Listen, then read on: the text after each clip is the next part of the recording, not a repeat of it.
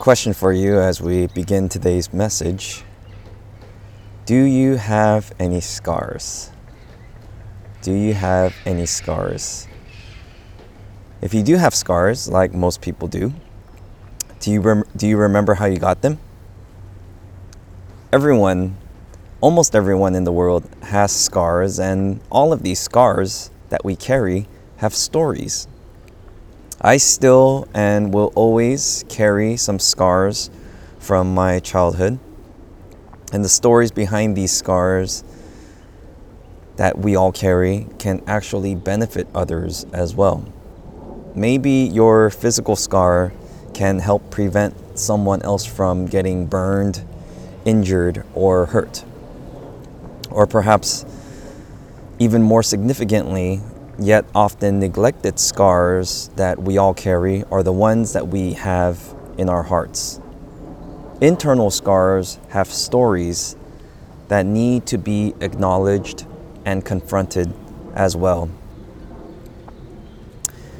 This week marks exactly 1 year since we've been living in quarantine.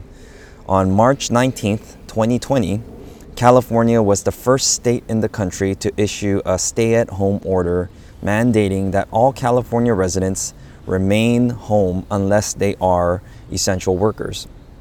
Shortly thereafter, the rest of the country followed suit. And I don't need to remind you of everything that followed in the next following 12 months, the devastating impact that it had on our economy, particularly small businesses, the exposure and the repercussions of social injustices that were happening in our nation, particularly against Black and Indigenous people of color, and the brewing tension in our nation's political divisiveness, leading up to a really horrific insurrection at Washington, D.C. on January 6th. I think most Americans are going to walk away from these last 12 months with some wounds and scars. And we will have our own unique stories behind them. This experience that we are going through together is a collective experience, but in many ways, the ways that we are interpreting it and going through it as individuals will vary from person to person. And this past year has been quite traumatic for most of us. And time will tell what kind of damage that it will leave after all is said and done. Today, we just read from this passage in the Old Testament. It's from a book called Isaiah, which is a collection of prophecies and wisdom writings from a very famous Jewish prophet named Isaiah. One of the recurring themes in this book is that Isaiah the prophet is warning his people, the Israelites, of their continual disobedience. Now, the Old Testament, which was written before the birth of Jesus Christ, is about God's relationship with humankind, but God used the Israelites as the primary example of how God relates with human beings. He wanted the Israelites to be a holy nation, which means a group of people who are set apart, who will live differently than the rest of the world, so that they could be light in a dark world, light in darkness. God blessed the Israelites. He protected them. He provided for them so that they could be a blessing to others. This has been the expectation of the Israelites from the very beginning, starting with the Israelites' great-great-great-great-grandfather, Abraham.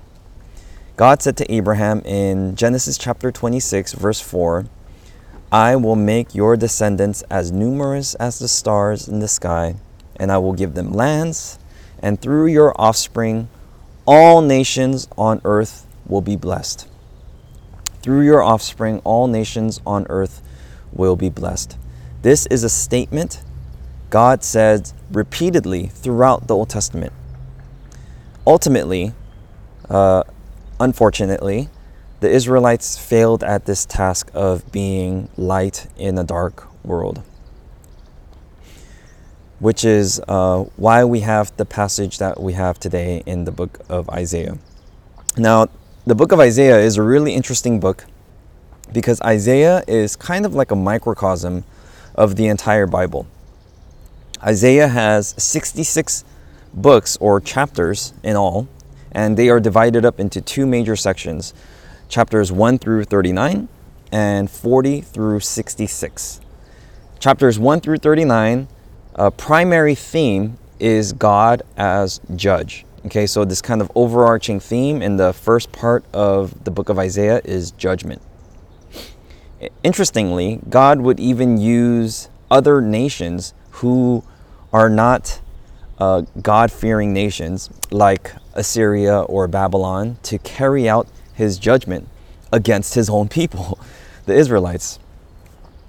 And chapters 40 through 66 focuses on God as Savior. And so this overarching theme in chapters 40 through 66 is the theme of salvation. So the first part of the book of Isaiah really describes the Israelites as screwing up really bad. And the second part of the book of Isaiah focuses on God as kind of cleaning up after their mess. And the book of Isaiah, which is one thing that I found really surprising about the book of Isaiah, is that it is really Jesus-centered. Even though this is hundreds and hundreds of years before the birth of Jesus Christ, Isaiah is surprisingly Jesus-centered. And since Isaiah chapter 61, which is the passage that we read from today, it belongs in the second half of the book of Isaiah, today's passage falls under that overarching theme of God as Savior. And when you look at our fallen, broken world today, don't you think that we are all in desperate need of a Savior? While most of us watching this and participating today might not be Israelites or like Jewish people or people from Israeli descendants, but most of us have been tremendously blessed. But the same command that God gave to the Israelites' ancestor Abraham thousands and thousands and thousands of years ago, that God will bless us so that we could be a blessing to all nations, is the same command that he gives to us today, in particular people of faith. God blessed all of us in various ways so that we could be a blessing to others. And I don't know about you, but when I look back at this past year, starting from March 19th, we have tremendously failed at this task. Not just as a church, but just as like people who claim to be of moral and upstanding character. If anything, this past year has really showed how wicked and how far we have fallen short from this type of set apartness that God desired for us to be. We messed up. We messed up bad. And the only hope that can be found in our future is in Jesus Christ. Our hope cannot be found in humanity's intelligence, strength, or moral compass apart from God. The only thing that can save us is Jesus. And I'm not talking about the afterlife. I'm not talking about heaven. I'm talking about the here and now. How can Jesus save us today from this dark, dark world that we live in? Isaiah, the prophet Isaiah, is giving us this prophecy in today's passage of the upcoming Messiah, which is Jesus Christ, okay?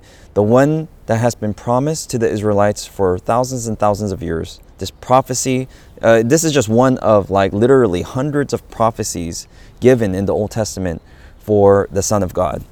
But what makes this passage particularly unique is that Isaiah is speaking in the first person. The way that Jesus would be Savior is through these avenues: to preach good news to the poor, bind up the brokenhearted, and proclaim freedom to the captives, and release from darkness the prisoners. These are some of the primary ways that Jesus would come as a Savior. Okay, and this is what Isaiah is prophesying. And this journey that Jesus would go through, okay, and we are in the series of Lent, right? So we have to remember that Lent is leading up to Jesus's crucifixion on the cross, his death, and ultimately his resurrection on Easter Sunday, right? And as I'm thinking about this, right, I'm just trying to get into the mental state and the emotion of Jesus leading up to Good Friday, which is the day that we remember him being crucified on the cross. Jesus must have experienced several bouts of struggle while mentally and emotionally preparing for his arrival into Jerusalem. Jesus was, in many ways, in his own season of darkness. Yet there is reassurance in today's passage for those of us who are living in darkness. These are very, very dark times that we're living in. And I do not want to sugarcoat it, and I don't want to downplay it. These are very, very dark times that we are living in. Yet God gives us reassurance in today's passage. First, God reassures us that God is near the brokenhearted. God is near the brokenhearted. It says in verse 1 that the Spirit of the Sovereign Lord is on me. And again, this is Isaiah speaking from the first person voice of the Messiah, the Messiah that they expect and hope would come down the road, okay, which is Jesus Christ, all right? And this is before the birth of Jesus. And Isaiah is speaking from the first person. He says, "The Spirit of the Sovereign Lord is on me, because the Lord has anointed me to proclaim good news to the poor. He has sent me to bind up the brokenhearted and to proclaim freedom for the captives and release from darkness for the prisoners." Jesus, speaking through the words of Isaiah, okay, he is speaking in first person, and he is talking about all the things that we are living in right now. Okay? He's talking about proclaiming good news to the poor, okay, who are living on earth right now.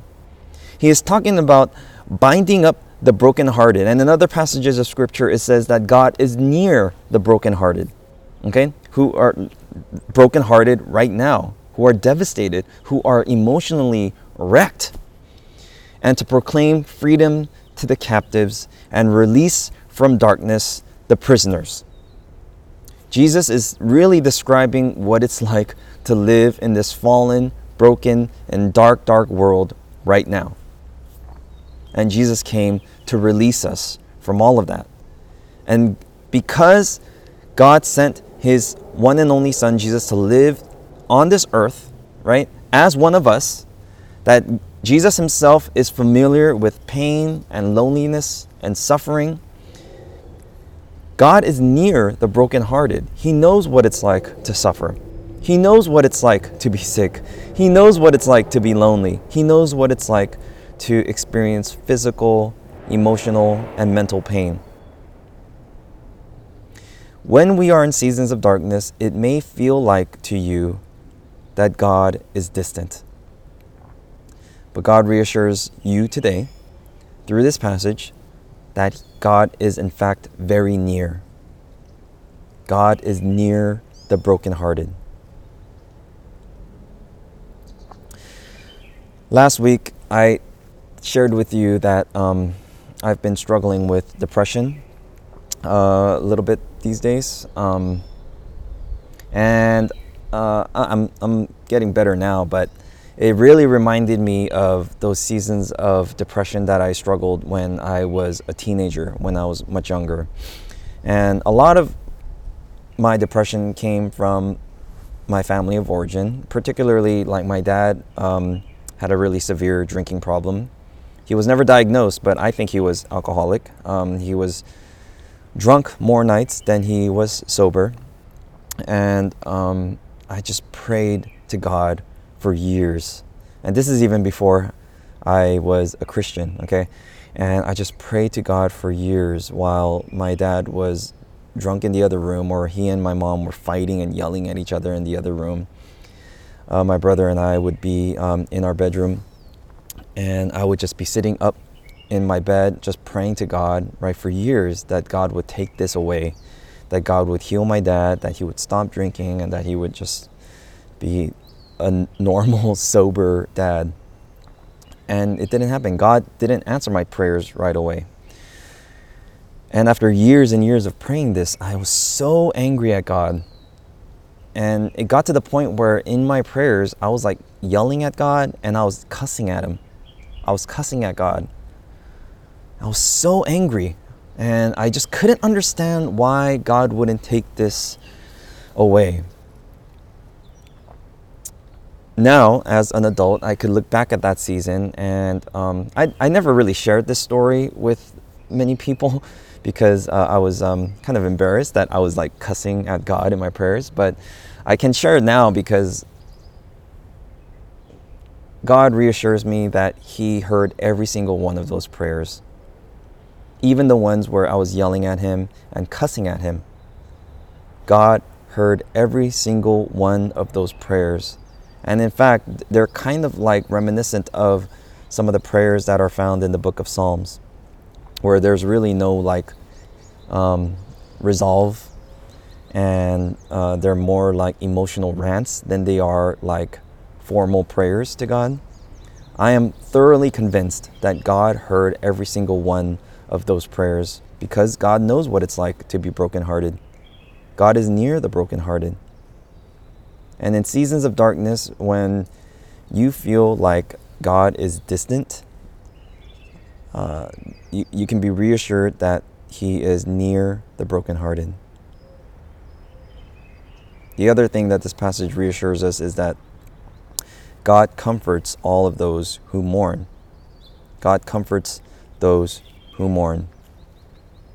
In verse 2, it says that Jesus came, or will come, I should say, to proclaim the year of the Lord's favor and the day of vengeance of our God, to comfort all who mourn. And in the first part of verse 3, it says, to provide for those who grieve. To comfort all who mourn and provide for those who grieve. God is available to heal you and comfort you. However, with that being said, you actually have to go to God. If you're carrying scars, if you're carrying wounds, you have to go to the doctor, or to the physician, or to someone who will heal you. If you have scars and if you have wounds, yet you don't take it to someone who can heal you, it may get worse. It could get infected, okay, or it could spread, or it could make you even more sick. There are so many people in this world, so many people I personally know, who are carrying around with them scars and wounds in their hearts, but they refuse to see anybody for help. They refuse to share it with any or show anybody these wounds, and they refuse to actually do anything about it, and so they actually carry these scars and wounds with them forever without it ever properly healing. And these wounds, they fester and they grow and they get infected, and they affect us in so many ways more than we care to realize. I've shared many times that I'm a big advocate for therapy. I've been in individual therapy for many years, and I've been in group therapy now for a couple of years. Once with my former therapist, who was Dr. Carrie Ann Horn, and now with my current therapist and a group of men that's led by my therapist, Roy Kim. And I recommend to people here and there that they should see a therapist, and I try. It's really, really hard to recommend that to people without offending them, right? But it's not surprising to me that most of the people in the world who need therapy the most will never see a therapist. It's really the people who need therapy the most will never see a therapist. And unfortunately, this is the same with our spirituality. Most of the people who desperately need God the most will actually never go to God.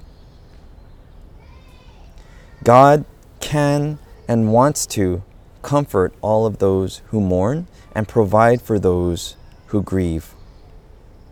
But we actually have to go to Him. We actually have to go to God. And the last thing that this passage teaches us is that God's people can respond like God. God's people can respond like God.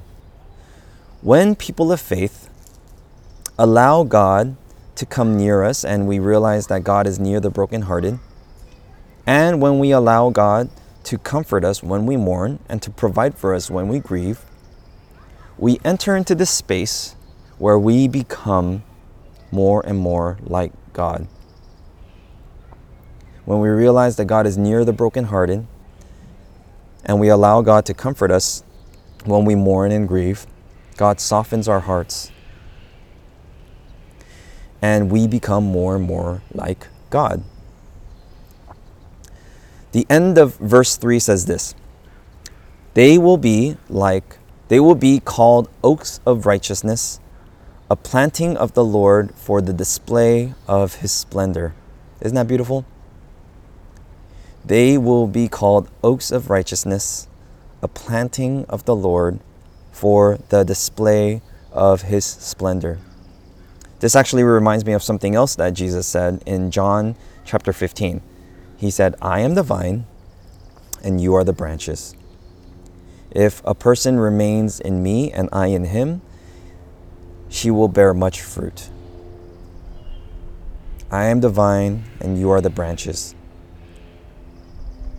Since Jesus is righteous, since He is loving, since He is full of joy, since He is compassionate, since Jesus is all of these things, when we draw near to Him and when we allow Jesus to comfort us, we become more and more like Him. We become these extensions of Jesus Christ.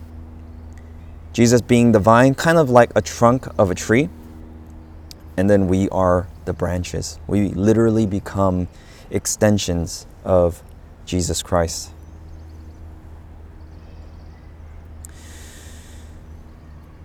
As a dad, as a parent, I am naturally protective of my children. My daughter now is 9 and my son is 5 years old. And I remember when my daughter, Emily, was in preschool.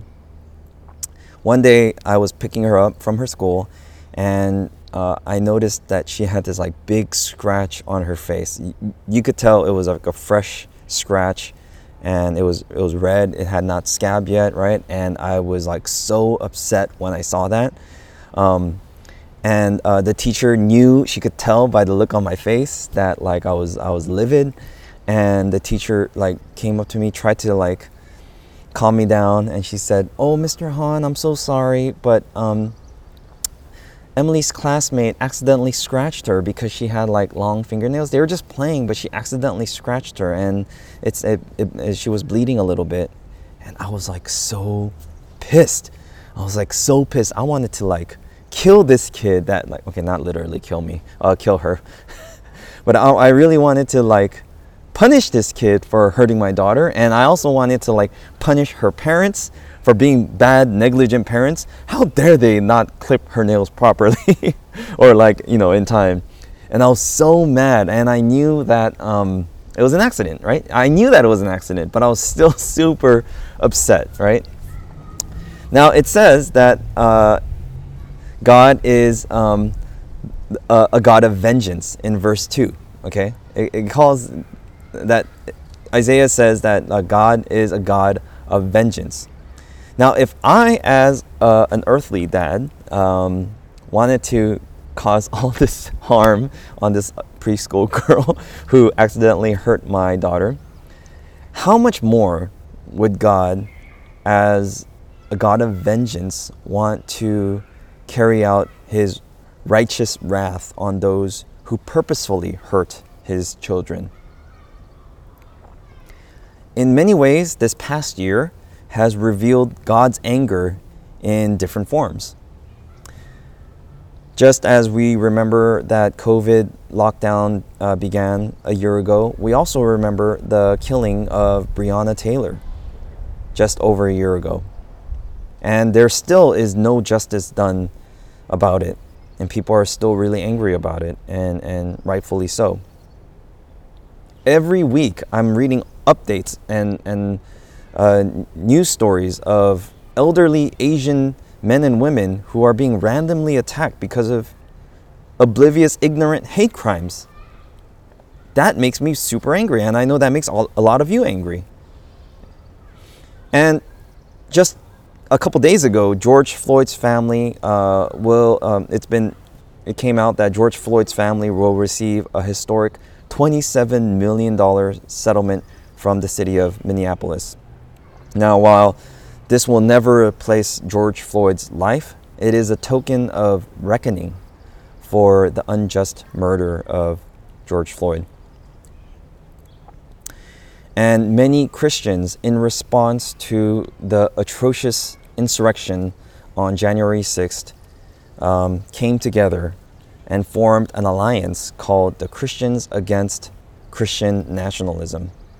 This was really in response because so many of us were outraged, disgusted, and indignant about what happened in our nation's capital on January 6th. A group of various religious leaders came together as people of faith to really make a statement against Christian nationalism. And it was so wonderful to see so many pastors, spiritual leaders from different denominations coming together, united at their anger against and rejection against Christian nationalism. Here on their website, as you can see, it says their statement is, "Today we are concerned about a persistent threat to both our religious communities and our democracy, Christian nationalism." And it doesn't just say generically nationalism. They specify Christian nationalism. Christian nationalism seeks to merge Christian and American identities, distorting both the Christian faith and America's constitutional democracy. Christian nationalism demands Christianity be privileged by the state and implies that to be a good American, one must be Christian. We reject this damaging political ideology and invite our Christian brothers and sisters to join us in opposing this threat to our faith and to our union. And then there's this list of statements that they abide by. As Christians, we are bound to Christ, not by citizenship, but by faith. We believe that, and I'm not going to read all of these, but some of them that stood out to me is patriotism does not require us to minimize our religious convictions. Religious instruction is best left to our houses of worship and families. America's historic commitment to religious pluralism enables faith communities to live in civic harmony with one another without sacrificing our theological convictions. Conflating religious authority with political authority is idolatrous. And this is the last one. We must stand up to and speak out against Christian nationalism, especially when it inspires acts of violence and intimidation against religious communities at home and abroad. Now, you might be thinking to yourself, we live in an age of outrage. So many people are angry all the time. Do we really need more anger in this world? And what God would tell us today is no. We need more righteous anger in this world. We need more righteous anger in this world, not human natural anger. We need more righteous anger in this world. As I said before, when we allow God to come near us when we're brokenhearted and comfort us when we mourn, we enter into this space where we become more and more like God. The things that break God's heart break our hearts. The things that make God angry make us angry. And the things that bring God joy bring us joy. And this is how we leave our spaces of darkness and enter into spaces of light. I'll close with this one quote, and I'll leave a few minutes afterwards for us to individually pray in response. Author and pastor Christine Caine said this: "Sometimes when you're in a dark place and you think that you've been buried, but actually you've been planted." Amen.